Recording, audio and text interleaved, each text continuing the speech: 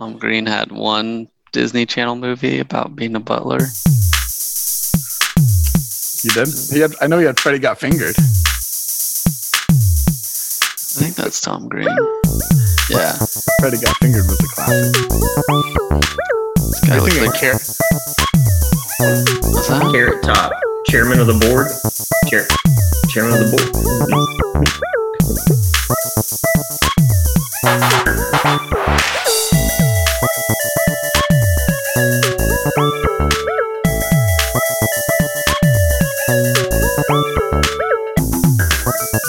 No, Bob the Butler.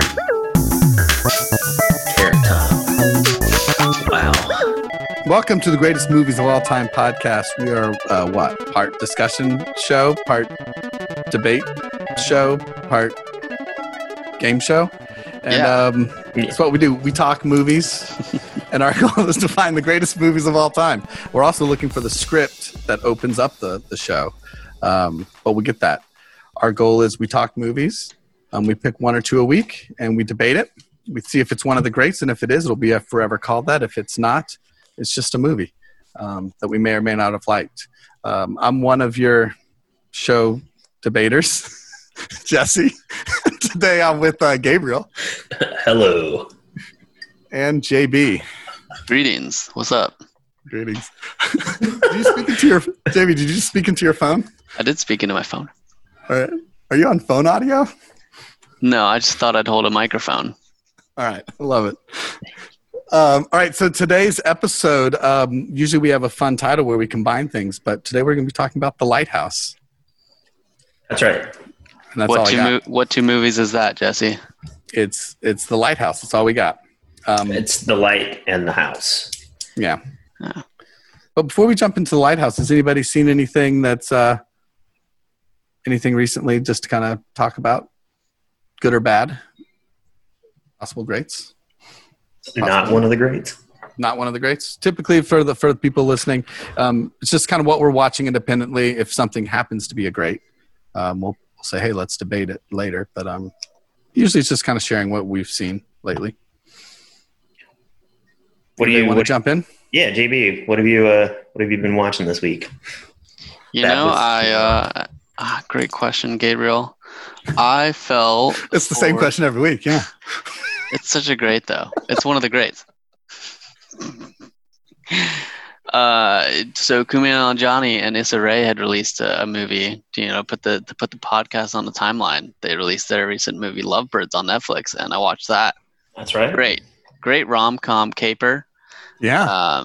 Full of whimsy and rising, I think, New York comedians. I think we're going to be seeing their faces a lot more in the coming years, and this will be one of the movies where you look back and you're like, oh yeah, that person was in Lovebirds before they were ridiculously famous. So I think it's one of those movies, just a little fun comedy. Not one of the greats, but again, a fun watch. Go ahead. Well, I was going to say, inside baseball, behind the scenes, for our Patreon subscribers who get the pre-show feed. Patreon. That's right. Find us on Patreon. Who get the pre-show talk, right? I think that's the $60 tier. We were talking Lovebirds weekly pre-show. JV and the weekly Lovebirds pre-show. No, we were only talking about it a little bit. I've started watching it. I told JB, Gabriel wasn't with us yet. He's logging on. I started watching Lovebirds this week. It's on Netflix.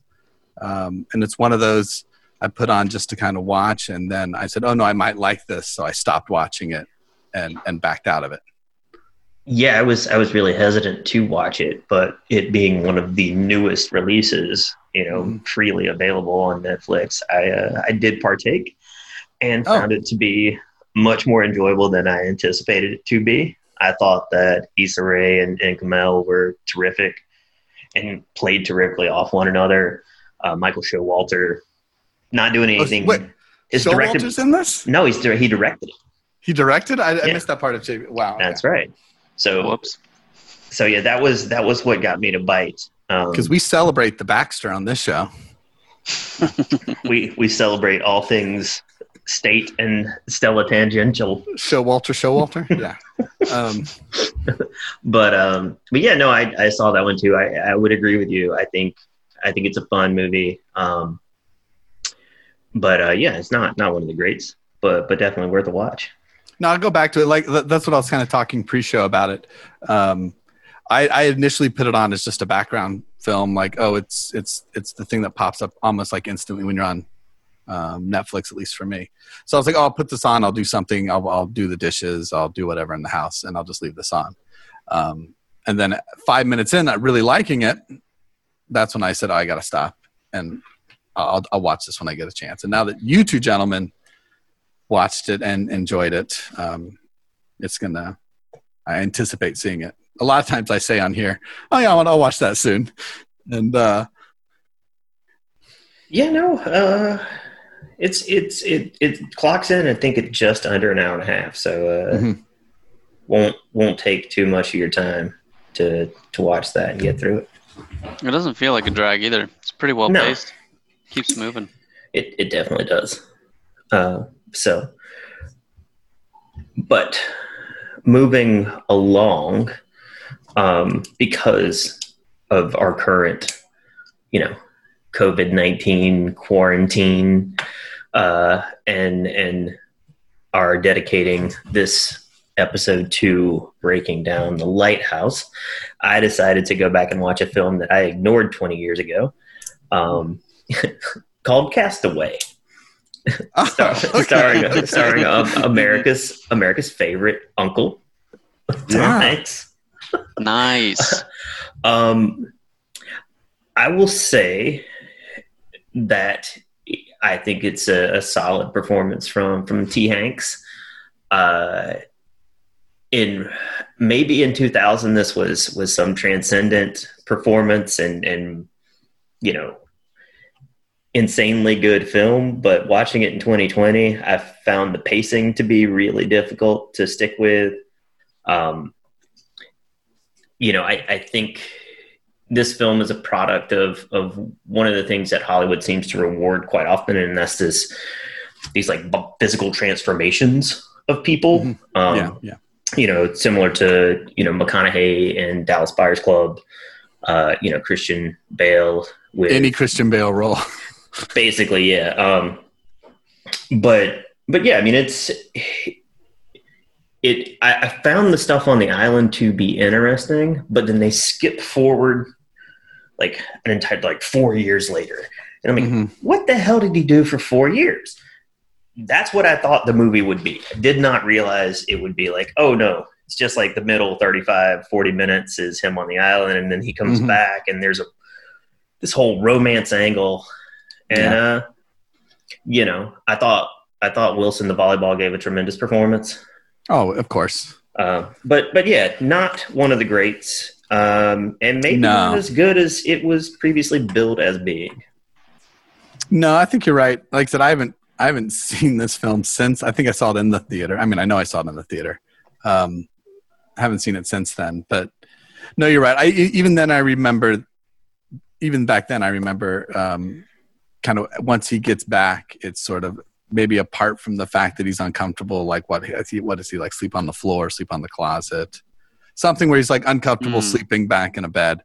Yeah. That was the most interesting part. My takeaway from all those years. But you're right. And now I can almost imagine it being a little tough to watch since Wilson and the volleyball have become such a joke about everything, from Family Guy to everything in between. I watched it maybe 4 or 5 years ago, and it's an OTW, you just watch it once. You want to see what it's about. It's a pretty novel idea. I mean, what happens when a shipping container that flies across the world gets stranded? Pretty sweet, pretty unique. But yeah, it's not like a story to share across generations. It's like, it's not timeless. It's pretty temporal, I would say.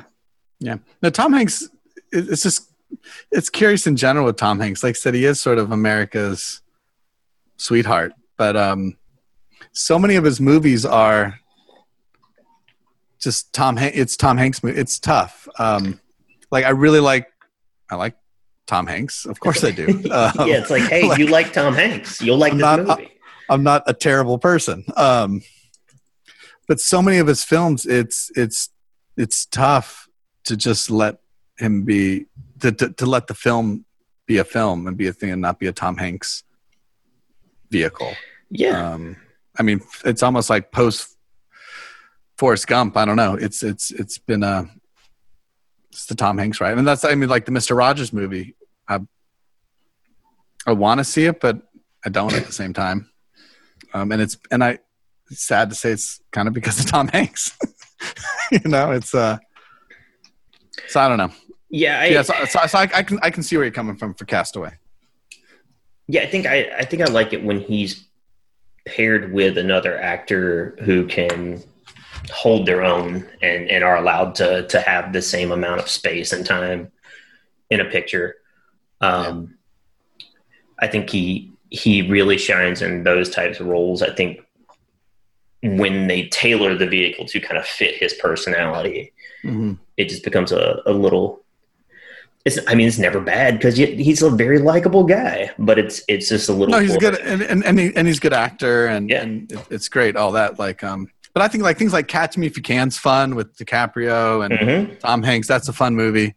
So there's plenty of good stuff out there. Yeah, not a fun movie, but a really, really terrific movie. And Saving Private Ryan. I mean, no, of course, the ensemble there is insanely good. But yeah, Castaway. That's interesting. That's fun. I went back in the Wayback Machine a bit too this week and watched an older film I had never seen before either. I think it came out. Let's see. I'll pull it. 85.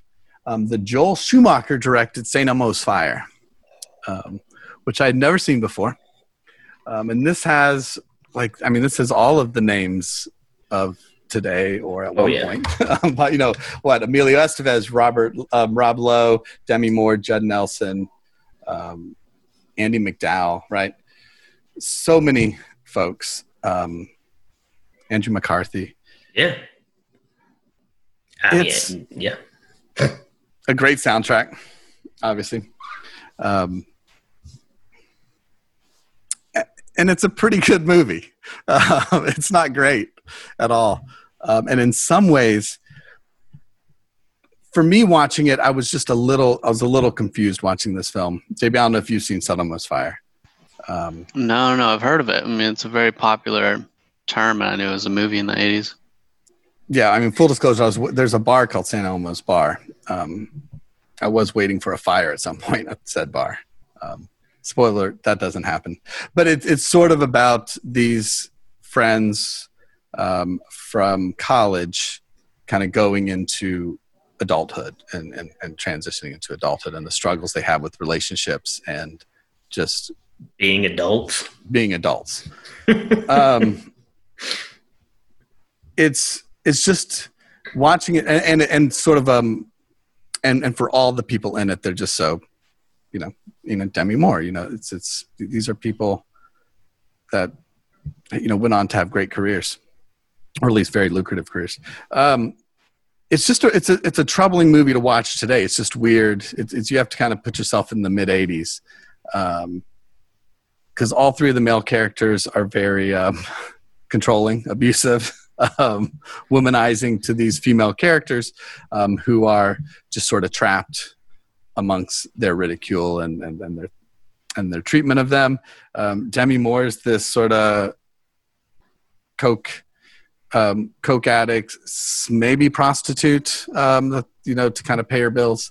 But the other part that's really weird is there's the character by Andrew McCarthy, who is he's not like the one like trying to pick up women constantly, or cheat on their girlfriends like the other guys, or Rob Lowe's character continually cheats on his wife and baby. So his character, because he doesn't have any of these male tendencies, he's constantly made fun of as possibly being gay, which is just like it's a strange thing given Joel Schumacher being an open homosexual, movie director. but there's never that piece in, I don't know, there's just like a lot of like weird sort of gay bashing throughout the movie. But there's never that piece of Joel Schumacher kind of holding up the mirror to, society saying our treatment of these people, or if you lack these sort of stereotypical male emotions. It's just weird. And I was watching, I'm like, oh, is that the message? Is there a piece in here? And I never felt it was like, oh, it's just trying to be subtle. It's there. It's just, it felt very of its time in the early 80s. Yeah, no, that's what I was going to say. I think I watched this and I was probably too young to have watched this at the point where I watched it. But it feels very yuppie. Yeah. Like mid 80s excess, capitalistic, like this arc of people coming out of college who are kind of already set for life and then not being able to even manage that. Yeah, I mean, I think struggling it nails the message of, and I think it does really well, of hitting you over the head of this, like St. Elmo's Fire. We're chasing that which which doesn't exist. This sort of illusion, like the sailors going towards St. Elmo's Fire. That they explain it at some point in the film. Rob Lee even says it's St. Elmo's Fire. But the other piece that was a little weird was just sort of the male-female dynamic of characters. It was just uncomfortable in a way. No, I remember that. And again, very male-dominated, like it. It's like, yeah, like Judd Nelson's like cheating on his girlfriend, and then he's like gaslighting her, like she's the crazy one. And it's just like at the end of the day, they're all like, "Oh, we'll still be friends." It was fun, but a fun '80s film, guys. But I did enjoy it, despite those pieces. It was just a little head scratcher. It was a head scratcher for that. Do you think someone who is leaving college nowadays would even enjoy watching it? Do you think it holds up in that context? No, I think there's some themes in there that you could, if you want to latch onto those, the growing up piece. But if that's the case, just watch what was the Netflix series, Friends from College. Just watch that instead. But those like love triangles and the mixed. They at least have better characters in that treat each other better, and it's a little more realistic. But again, it kind of reinforces, like, I'm trying to find. I mean, I know more of Joel Schumacher is bad than good. Most Joel Schumacher films are. I mean, we have Lost Boys, right? We have some things that are redeemable in there, but Flawless. I really like Flawless.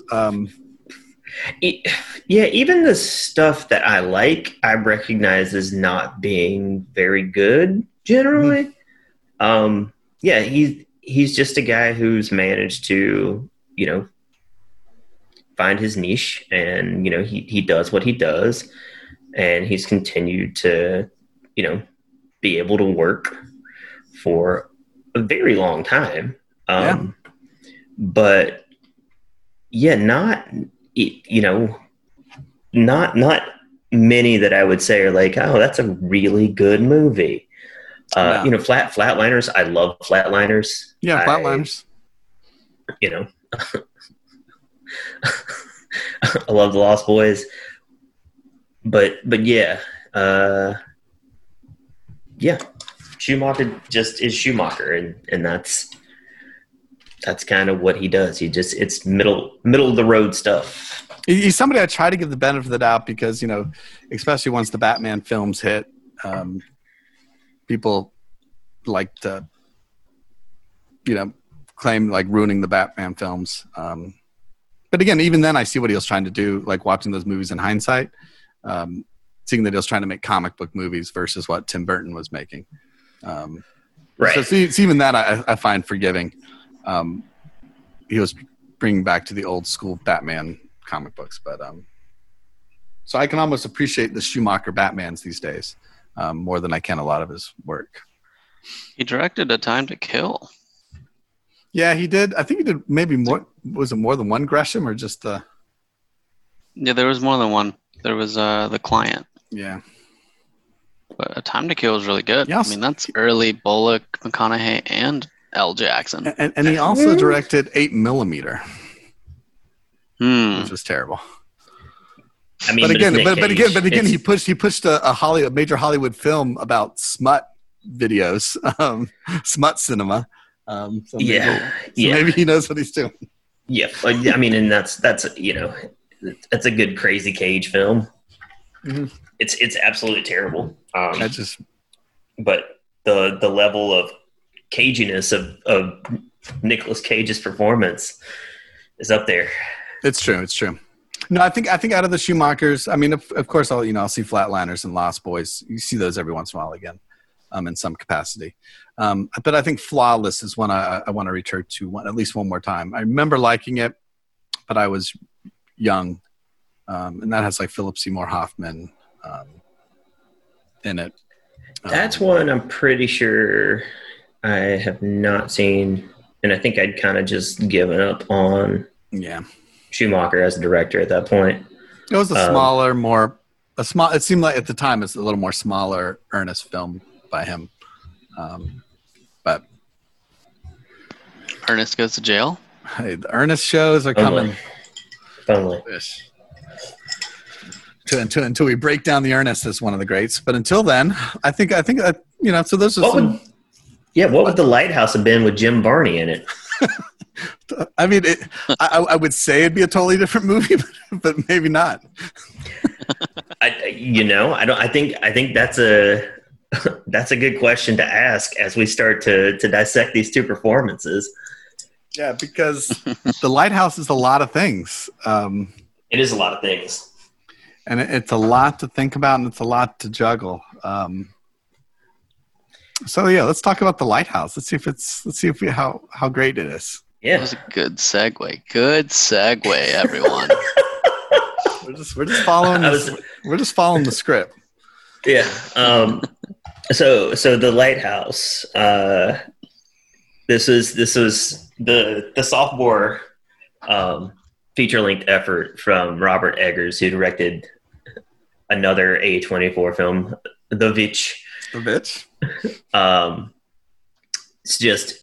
It is a film that largely features just two performances.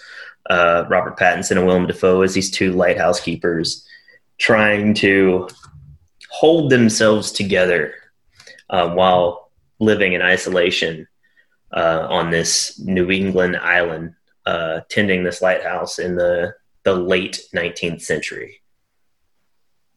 Yeah, right. And they're spending what's like a month. They're supposed to be there a month, spending their time keeping the lighthouse. It's just about their relationship as roommates and coworkers, working and living in the same space. So I think it's apropos that we're taking a look at this film as we think about our own lives as we live and work in the same space on a daily basis around the same people. It's true. If only Jim Varney were here. As we do, I was looking where it fell through the Academy Awards. It was nominated for Best Achievement in Cinematography. Just we put it out there, just as something to think about, and then also a BAFTA nomination for Best Cinematography, which I think is a good place to start. It's just kind of the way this thing looks, shot on an old camera of the era. In that sort of reduced film aspect ratio, and in real stark black and white. Yeah, that was the first thing that jumped out at me. I mean, immediately as the film started playing, within the first 30 seconds, was that 4:3 aspect ratio, like old timey television ratio. It almost looks like the old the old photographs you would see of folks back then. You have to stand super. So I think it's even how we first see them really like stand in front of the lighthouse, like they're getting their photo taken.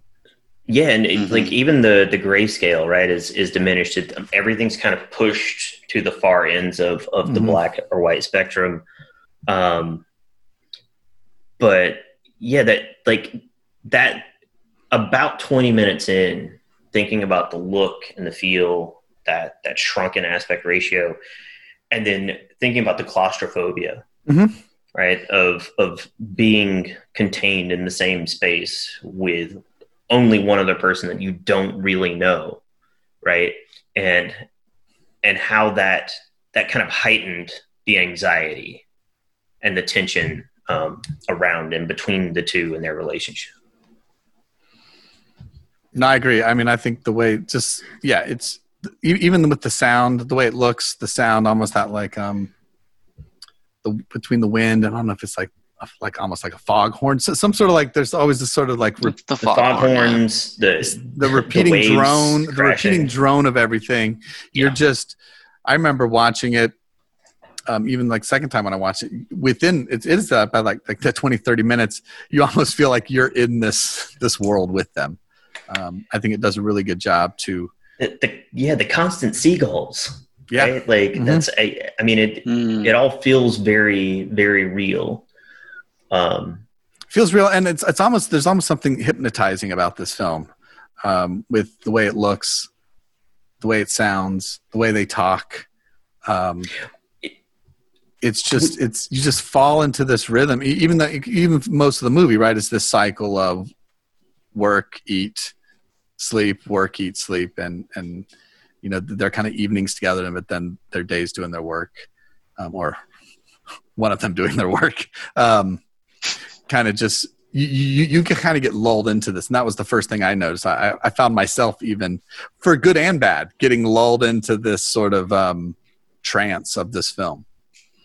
You know, bringing a little bit of the witch back in there. That idea of kind of being mesmerized and hypnotized by this film.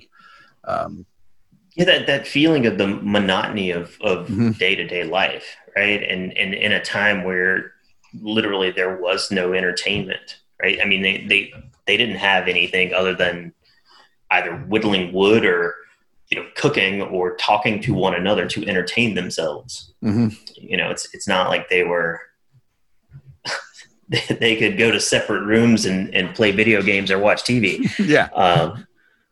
You know, but it's that I really, because I'm sure we will talk about this at some point, but because this really is a dark comedy at its heart. Like, that's the way I watched it. That's why Ernest would fit in. Yeah. But just the attention to detail with the dialogue and the dialect, the sound, the ambient sounds, and the way all of that fits together. And like you said, it really draws you in despite this initial, it's like, there's no color, right? It's not shot in widescreen. It's not like everything that we think of when we think of modern cinema. It is the exact opposite. Yeah. But it's somehow completely engrossing. It is. I mean, I think part of that engrossingness is you're watching it and one, you're just, you know, at least I know for me, you're just trying to figure it out. You're trying to figure out what's going on here. You're listening closely, you know, when they talk, especially with Willem Dafoe, when he speaks, you're like hanging on to his words so you can, one, decipher what he's saying. But then also you're just trying to figure out what's going on. What's their situation? What are these stories? Then even as the movie goes on, it starts to unravel or at least reveal itself that you don't even know what, as you're trying to figure out, you don't even know if you figured out the right thing because stories start changing amongst each other and why they're here or why his leg is hurt. You know, the story changes depending on the night. Well, so you get into the space again, like we talked about with Fight Club, of just unreliable narrators. Yeah. Right. You have two people living in isolation. They don't have a prior history together. They don't have this. There is no friendship. It's just it's a working relationship, and now they're forced into these tight quarters together, right? And over time, they both seem to be breaking down, like mentally and emotionally, right? These like random fits of anger and the lashing out at one another. You know, then clearly some things that have to be hallucinations, or at least seemingly are hallucinations. So yeah, it's just fascinating to watch, and that the way that unfolds between the two of them and the performances both of them give, just I feel are absolutely incredible considering how pared down everything else is, and it's really just left to the two of them to make this film work. No, it really is, and it's kind of coming off of, say, like Fight Club last week, where you see two people kind of feeding off each other, this kind of battle of control of one another, and then, which, you know, was done well with Brad Pitt and Edward Norton, but then just to see it in this film with these two, it becomes just like a masterpiece in a film about control and trust, and just, can you trust the person you're with? Do you understand the person with? And then who controls who, right? I mean, it gets to the part eventually where, you know, one of them has them on a dog leash, walking like a dog, as well. So that's what I started to really enjoy too. This film just about control. Like, it starts off with Willem Dafoe wanting him to drink, and he's like, I'm not going to drink on duty. It's against the rules. And this idea of you can't see the light in the lighthouse. You're not allowed. Setting these boundaries, and then, you know, as the film these roles almost start reversing as it ends, in that piece as well, who has the ultimate control.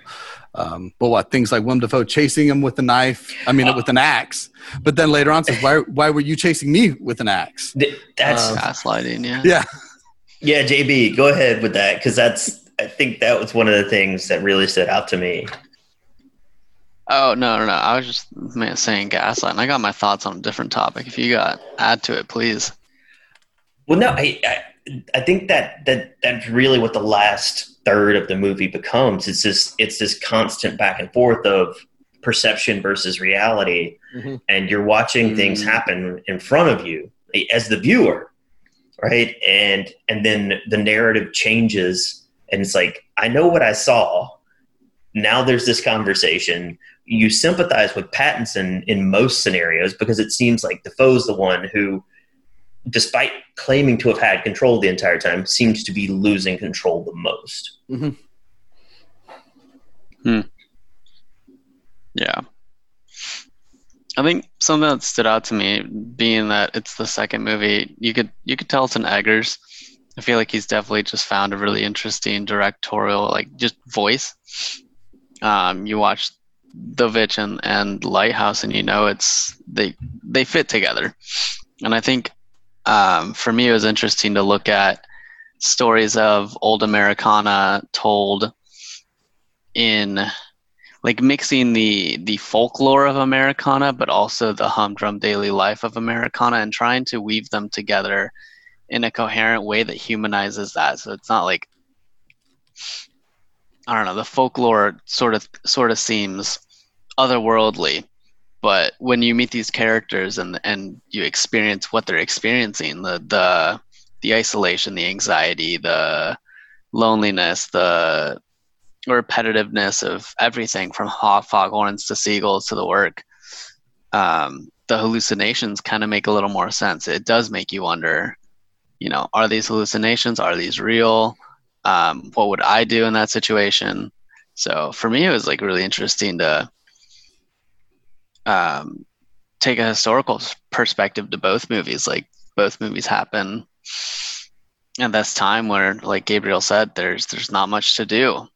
And when you pair that with the folklore of all these mystical things that happened during that time, and you pair that with maybe mental health concerns of anxiety and isolation, it's a really interesting take on it. No, it's true. It's this historical situations that are also when individuals are removed from society and placed in these pieces, and the anxiety seeps in, but then also so does the alcoholism and the extreme male sexual desires emerge as well, because it's also they're slow dancing together. Well, it's the two of them dancing and embracing. It's It's It's Pattinson's the mermaid. mermaid obsession. Mhm. First with the little doll, with the little wooden figure he finds. I mean, I think it even comes down to like the farting and flatulence as well. It's just very. It's a piece that as part of as part of the comedy in the film, right? That's in there, and there's obvious like erection little even visual cues in the thing. I think there's one point where like the lighthouse, it's like a sideways view of the lighthouse. The camera's sideways, and then the camera moves so the lighthouse comes straight up as well. So there's plenty of like phallic imagery, male sexual urges, just male urges in general. That's why I think it's almost beautiful in the fact like when he sees Dafoe sleeping there in the bed when he first sees him, and then he just farts, right? It's kind of setting you up like this is you're in for something, right? But at the same time, I think that serves the film just as much as it does to put the dark comedy aspects in it as well. I mean, you even have Pattinson as the peeping Tom later when he's like peeping at him through the roof when he's putting the shingles back on. Right. And again, is that a little bit of like, oh, who am I with? This trusting one another, the control thing, or is this also this, like we said, this kind of sexualness that's throughout this film? Well, so there's clearly early on, right? There's something to Pattinson's reasoning, you know, when he tells him, you know, I don't drink, right? I don't want to drink. It seems as if there's something in his past that has put him in this place where he does not trust himself when he imbibes, right? Yeah. And then you start to see the unraveling of his behavior, you know, over time, particularly with the seagull and the mermaid. But yeah, I can attest to this notion of the way isolation, you know, in you know, quarantining yourself, right, can contribute to just, the monotony of this. How do I break it up? Like, what do I do? There are only so many times you can watch a movie or pick up a book and read or do the, and so you like, I'm not going anywhere. Yeah. I'm going to have a drink. Yeah. But it's fascinating. It's absurdist and pitch black simultaneously, like the comedy in this film. And I think it heightens the more dramatic moments. And so I hesitate to call it a horror film because I know that's kind of what people have pegged Eggers into, but I really do think that the horrific and the thriller elements are strictly part of this darker comedy. Yeah. I don't think it gets the horror tag if he hasn't done The Witch prior. I think people put on that. I mean, you have like a tentacle show up here and there. You have the kind of the ending, but yeah, I don't think it even comes close to it. I think the horror tag is unjustly put on it. I've never viewed the Witch as like a horror movie. No, I agree. It is very much a psychological drama. Yeah, but if you put a witch and stuff, you know that. I mean, I agree, but it's the easier piece. But yeah, I agree. Yeah, I think it's lazy. It's lazy to tag them solely as, or tag them as horror films. Well, the Witch is easy to sell as a horror film. It's easier to market. Sure. I think this is one thing for this film. How do you market it? Wasn't our job, but I agree. And so maybe that's where the horror tag comes in there a little bit as well to get some other people there. I don't know. Yeah, I don't really know what else we can say without wholly giving away the entirety of the film. But to me, it really comes down to those two performances, right? I think Dafoe and Pattinson both give these tour de force, like slapstick, dramatic, like darkly comedic performances that are just unhinged and wholly just fully realized characters, right? Like I can't think of another film I've seen in the last few years where you really feel like they are embodying real people. Mm-hmm. Like, and they're letting themselves go emotionally, mentally, like physically, just fully embracing who these characters are. And so that is the thing that really, I think, makes the film for me and kept me engrossed in it, like from start to finish. It's just the way they meshed those two performances together. I can't remember the last time I saw something where I feel like, wow, these are two actors acting at their absolute peak levels. Yeah, no, this movie doesn't work without the two of them just being on. And that both are definitely on, because I think they are the hand that guides you through this film, because I can see people struggling with this movie as well as they watch it, even with their performances. So it says a lot. No, I think both are top notch in that. It's definitely a film, as I finished it, and regardless, I'll say this for the ending. We tend not to kind of spoil blatantly spoil a piece. I think the ending works. It doesn't leave you like, what the hell just happened?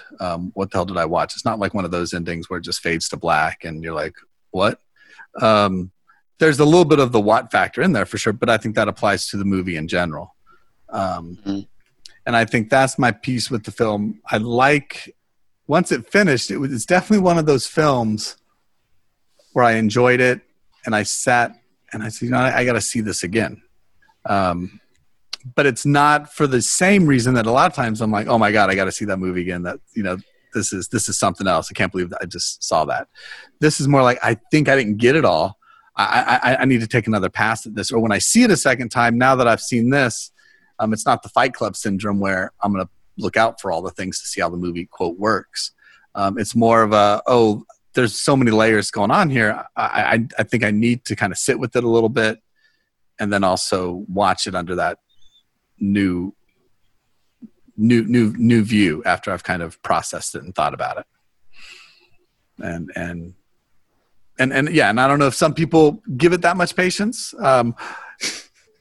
at the same time, right? I'm willing to bet there's several folks that don't.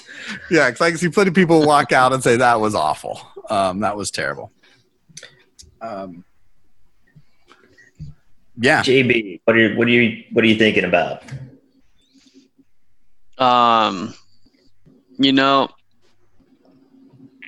It was an okay movie. Visually stunning. I think this. The fact that it was, in those categories with BAFTA and right up there with 1917 this year, that was one of my favorite parts of the movie. It was just seeing how whoever was responsible, I know it's not just Eggers, but seeing how they manipulated light to create a scene. Yeah, from what I've heard, they had to, because the exposure of the film, things had to be extremely bright on set, just to expose the film to the amount that we could see on screen. Wow.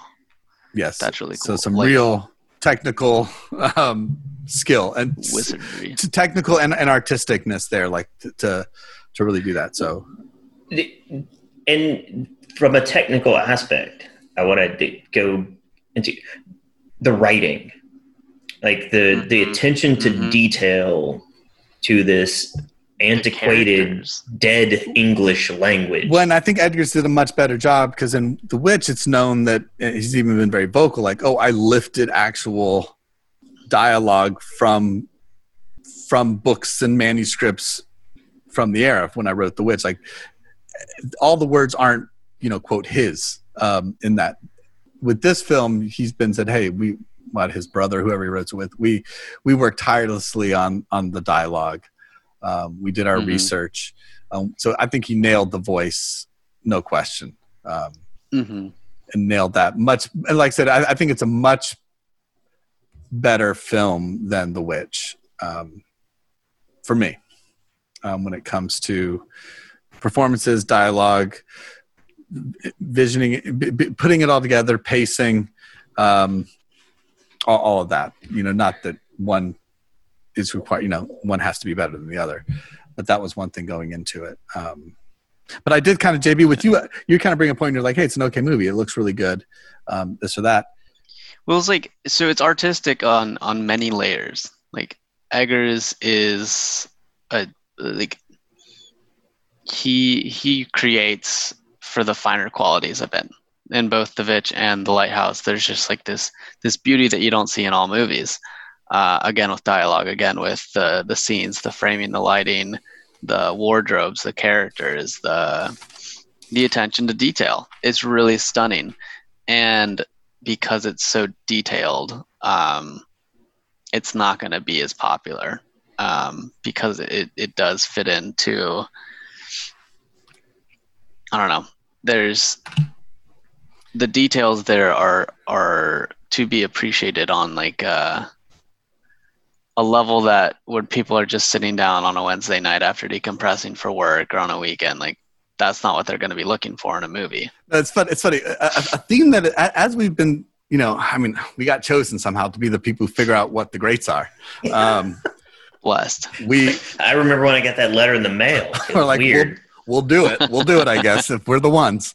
But no, kind of an ongoing kind of thread throughout a lot of our discussions is either one, who is this audience for that this film is written, that this film was made for, like in general, or how is the audience going to react to this film based on the subject matter, based on things, and where does, and this is kind of a question I've grappled with kind of with some of our decisions about greats and not greats, where does the responsibility of the audience or worrying about the audience and their interpretation, where does that begin and end, right? When a film gets held up.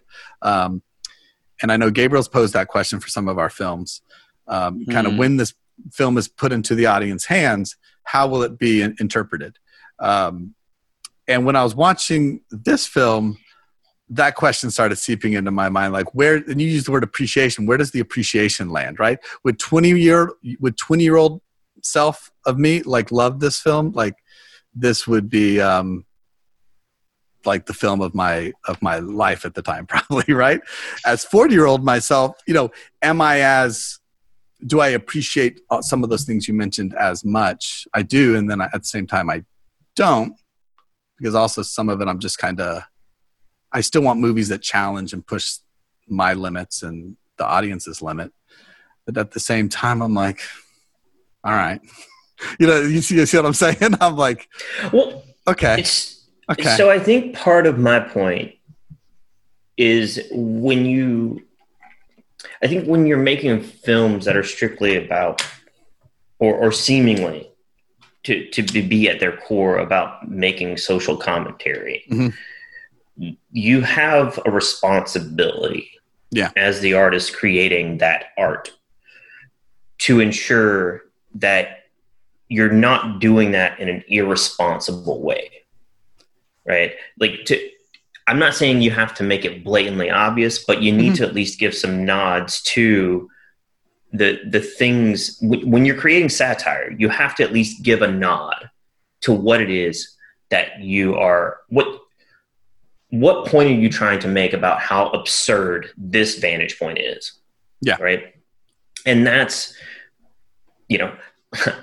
I watched Joker this weekend as well. That is a film that I feel is wholly irresponsible. Yeah. I think it is ham-fistedly handled by Todd Phillips, and it does not ultimately make the point it should be making. But that's a conversation for another day. Yeah, if that ever gets up to the docket. I think this film isn't making some sort of grand social message. No, it's not. It's not. I think it's pointing out how fragile the human psyche and the male psyche is. And that this isn't something that is strictly quarantined to present day. This is a common thread through history. Right. And now we have the ability to recognize and acknowledge these things. We can seek therapy. We can take medicinal treatments. There are a lot of different things we can do. Those weren't options back then, right? And so I think there's a difference when you're talking about satire versus just there is no black comedy. No, I agree, and that's kind of with this piece. When there are different animals, and my thought with the audience in general is, as I was thinking, like, regardless where the message, does this click? How well does this click in the realm of greats, right? Does this click? And again, I'm not the mainstream. I don't like to go the mainstream route or say a great has to have mainstream appeal. I don't think that at all. I don't want that confused, because I think in some ways a great maybe shouldn't have mainstream appeal as well. I think the argument could be had for both. It's just, even me personally, as I was watching it, it was weird in the fact of a movie that I thought was really good. When I finished it, I just wasn't sure how well I liked it. But I kept thinking about it, which is a good thing as well. But I ended it and I was just like, did I not? I'm pretty smart and, maybe pick up on a lot of things. But I was like, did I? I don't know. I'm even pausing. That's kind of where I was at. And I think even here in our conversation, we've talked a lot about things we really like about it. But even here, we're even kind of dancing around our thoughts and our feelings, because it seems to be a film that is kind of hard to really find your place with the film as well. It's kind of been my conclusion with it.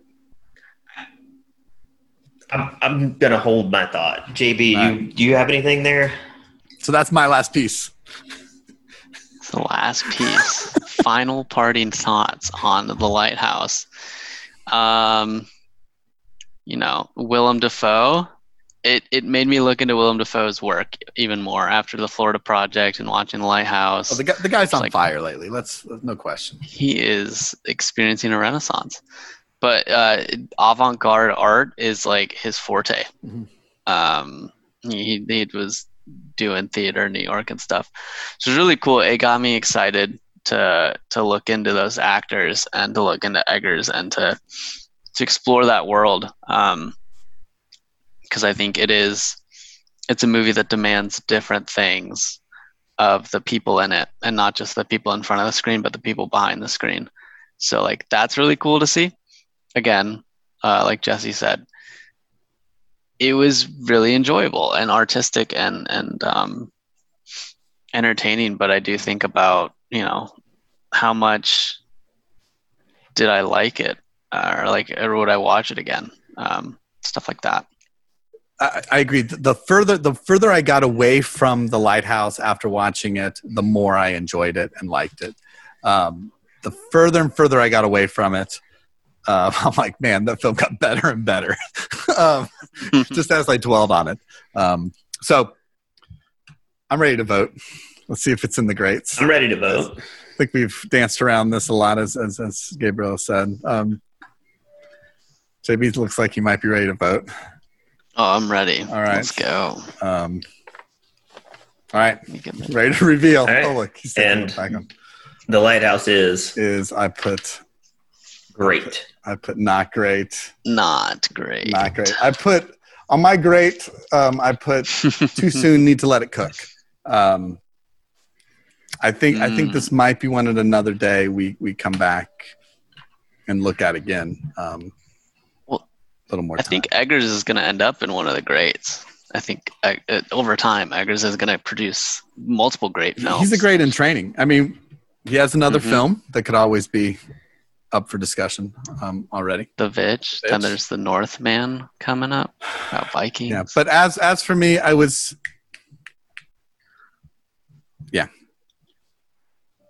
hoping coming in I would sway to great, but couldn't quite get there. Yeah, No, and how does it? What's that? Yeah. You looked a little distraught. I was just wondering how you felt. Oh no, I'm fine. I mean, I've had this conversation with other people. The reviews are kind of back and forth with this film as well. It does pretty well on Rotten Tomatoes, for like I think 90%. But if you get into a lot of the reviews, it's either like, oh, it's really it doesn't get like trash reviews, but it either gets A+ or it gets sort of like a B-. Yeah, no, I think it is a polarizing film. I think it's a challenging film to watch. I felt challenged in trying to get through it the first time. And then with the second watching, I still found it challenging. Yeah. But I focused more and more on the nuance and the attention to detail. And it, as difficult of a watch as it is and as challenging of a watch as it is, I appreciate the artistry put into that film. And people are like, how can you, there's so many farts, how can you call it art?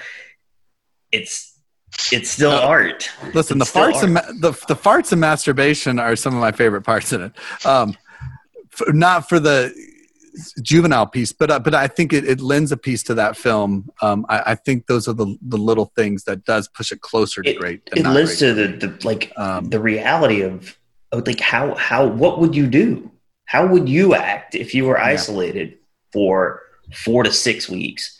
You know, you plan for 4, but now you're there even longer, right? You don't have any means of like really accurately judging time, which is what we're living right now, right? But we're doing it. We're doing it with this access to technology and vices, and you know, it's just there's. No, and it's funny that it didn't get a great for me as of this discussion, because one of my favorite films of all time is an Ingmar Bergman film called Persona, about 2 women in a little coastal cottage place. One is mute and one talks. It's an actress, and it's a whole movie of one person talking to the other, and it's about being confined. And it's very similar films, minus some of the. Well, there's some very erotic sexual stuff in it through just conversation. But it even has prone to include. Yes, he is. And it has weird film moments where like the film comes off the reel for a moment halfway through the film, and it melts the print on screen, and then the movie resumes. So there are those moments, and Lighthouse reminded me a lot of that film. And so I think maybe I need to also go back and check out Persona, because that is in my like top 5 films of all time, probably. So maybe that also, I was looking a little too much for Persona in The Lighthouse, or vice versa. But speaking of which, we still have a bet to do. I was back and forth on how to do this week's bet, but given our discussion, maybe I made the right choice. As people may know or may not know, each week we bet at the end of the show. It's a way to kind of give somebody the last word. It's a way for somebody to bring a film back for another discussion. And in this case, it could be The Lighthouse since it got a not great. And also it kind of earns people points, so eventually they can champion a film and bring it to our discussion and say this is one of the greats and has to sway at least one of us over. So today's bet, I wanted to pull back how it all started. One of our let's Control F and search some reviews for a keyword. We did it with the Knives Out episode. We're going to do it with Lighthouse, but this one's going to be a slight twist. We're going to do fart versus flatulence, because it is a piece that at least in some of the promotion of the film I saw, like the talk shows and whatnot, the farting and the flatulence often came up as a talking point. So I was curious, not reading really any reviews of this, just kind of seeing scores. I pulled the top five top critic scores from Rotten Tomatoes. And we're just going to search. We're going to search fart and we're going to search flatulence in each of the 5 reviews. Your job as the bettor is you're going to decide, are these writers highbrow or lowbrow, right? Are they going to choose the word fart? Oh. Are they going to choose the word flatulence? You're going to pick the more prevalent word between the reviews, and then you're going to give a number. So, for example, if you think flatulence will be used more than fart, you'll say flatulence will be used 2 more times than fart will, so flatulence plus 2. Or fart plus 7, meaning fart will be used 7 more times than flatulence in 5 reviews. The pulling from the top 5, I have the Sydney Morning Herald. That's an Australian the London publication? It must be. Actually, yes, they have girl named They have a .au. just Sydney reviews. We have London. It's fantastic. It says London Indoors. ES It's appropriate. seems to be our website, but it's thestandard.co.uk. We have, looks more like a film blog called Little White Lies, Truth in Movies. And we have the Chicago Sun-Times. And the final one is the Chicago Reader. Wow, Chicago twice. Chicago twice. I just opened some tabs. Chicago. All I can see are the titles. So, fart versus flatulence for the bet. All you got to pick is your word that's used more and how many times more. So we'll just across run through these all 5. Okay. All five. Yeah. Because you never know. Some writer, they're like, look, I'm not going to write about farts or flatulence. Oh, so it's one. It's a one. It's all 5. So we have to come up with 5 different guesses. No, just single guess. No, just one guess. Across. Combined, like we did with Knives Out. Okay. Yeah. There could be 20 farts mentioned and 67 flatulence. This is so high stakes. It's always high stakes. All right, so I have mine. So you're just looking for fart or flatulence and then plus however many extra times you think that word will be used. I have my vote ready.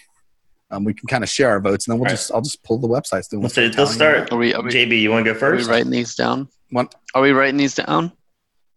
We always write it down for honesty, so we can kind of. All right. If anything, we're about it's in integrity. my noggin for sure. But if you just want to tell us, we'll trust you. Scout's honor. Live long and prosper. If you're going first, we can trust you, right? Because look, I have no pencil. My pencil's down. My hands are down. Okay. This looks like you're making it up on the spot. Flatulence plus 5. Ooh, flatulence. I'm gonna write that down for you. Flatulence plus 5. Perfect. All right. I just wrote down. I already have my thing, but I just wrote down flatulence 5. My guess. I'll say mine. Mine was fart plus 3. I got flatulence plus 6. I'm gonna see it. Oh. Ooh. All right. So all I need is a fart. And we always say who's ever closer. So Gabriel gets it's an over/under at that point. All you need is a fart. All victory. I need to win is fart. All right. I want to say you just need a fart victory. But I'm thinking of these international press releases. I feel like if you guys want to keep, I'm going to keep little tallies. I'll just do this quick. For this, the Sydney Morning Herald, I just searched fart, and we have 2 on 2 for fart in that one. I'm now going to do a Control F for flatulence.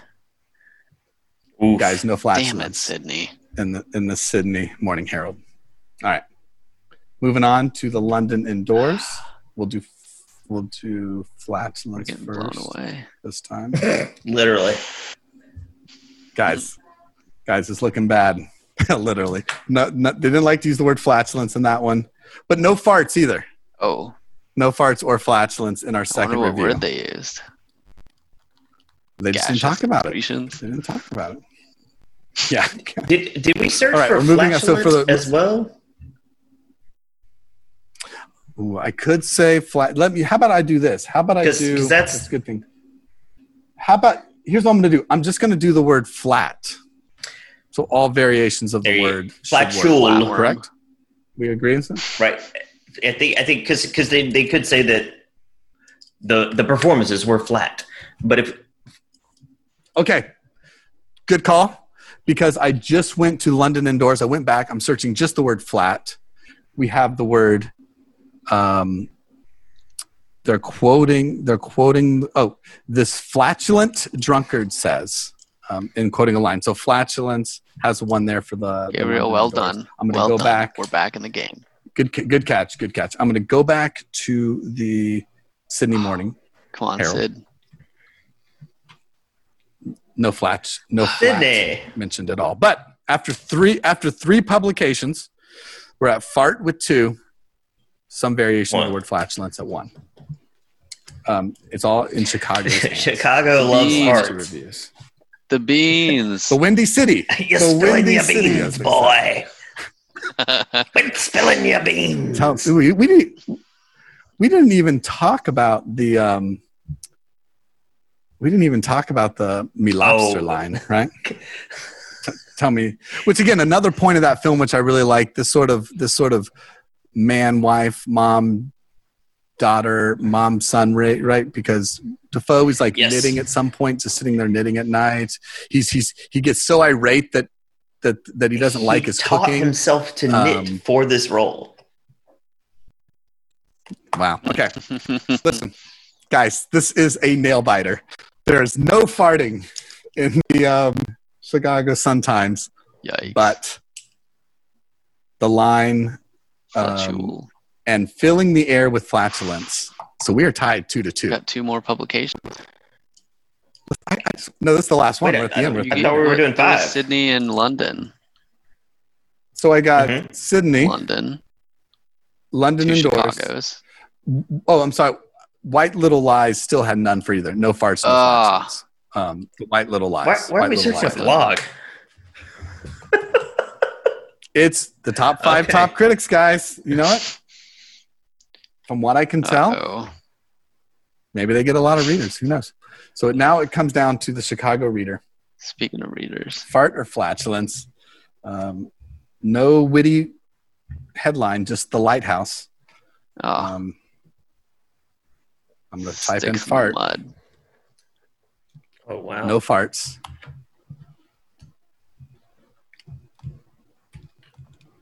No flatulence. We're tied at 2. So what we're going to do, I assume, we'll just go to the next one on the list. I'm okay with that. It will be Real Views. That's REL. Real Views. Thanks for clarifying. Yep. They gave the film a 3.5 out of 4. Out of 4. And let's see if Real Views, we got to go to the tiebreaker film. Real Views has 1 fart. It's all over. No flatulence, guys. Oh. All right. I'll take the win. I squeezed by a fart. Oh. I won by a fart. I'll squeeze one out. Guys, I squeezed that one out. Yeah, that's what I was going for. That was, you. Oh. Wow. That was fun. I was going to say, I am tickled when these bets work out like they do. I think most of them have come out closer and better than I think about it. I always doubt myself. I was happy. I wasn't going to bring us too far into the fart and flatulence part of this conversation, hoping that it would just come out naturally. We've turned into a terrible podcast. Not that we were great before, but...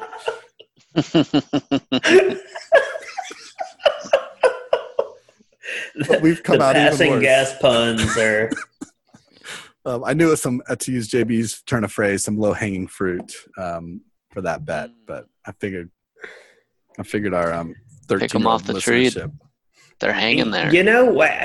I'm not surprised. Not surprised. Yeah.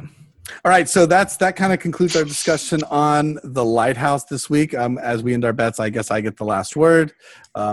Before you say anything, I just want to also shout out to our middle schoolers who are listening. Oh, they're loving it. They're going to talk about this all in the virtual chat rooms. We forgot to talk about our sponsor, What the Golf. What the Golf by Nintendo. What the Golf, Nintendo Switch. What the Golf. To my understanding, according to my Facebook ads, it's number 10 on the eShop store. So keep downloading it. Well, I did get my promo download that I got a 25% discount on. Yeah, but because they sponsor the show. I know. If you use our coupon code, you'll get the discount too. Just put that in the promo code part. And I will say, it may be the most fun I've had playing golf. Hey there, greatest movies of all time podcast listeners. I need to interject here real quickly. This is Jesse, and what you're about to hear is the audio at the very tail end of this episode. Sped up, started getting garbled, and you can't understand a word we say.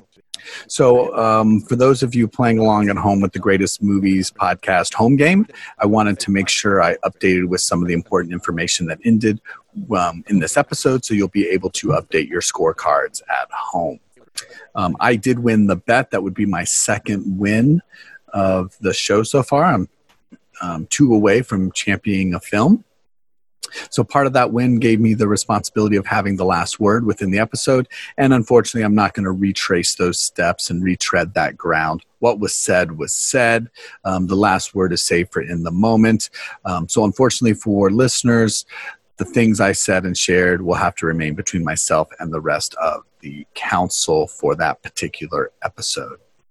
The other responsibility I was given because I won the bet was the ability to save a film we discussed within that episode if it did not get voted as one of the greats. And in this case, The Lighthouse did not get voted as one of the greats.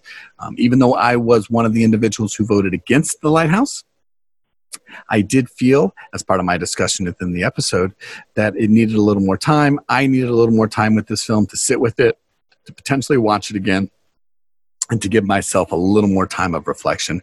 And maybe then I could see it as a great.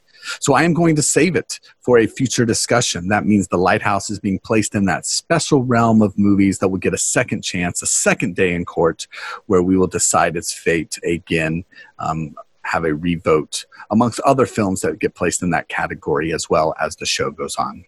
But in the meantime, we thank you for listening. Thanks for sticking with us. We're finding our feet with this podcast. We're having a lot of fun. We're going to keep it going. We have a lot of movies to evaluate to find the greatest movies of all time, and we will stick with it as long as you stick with us. You can always email us at greatestmoviespodcast@gmail.com. We are also on letterboxd.com/greatestmovies, and we can be found on social media such as Twitter and Instagram.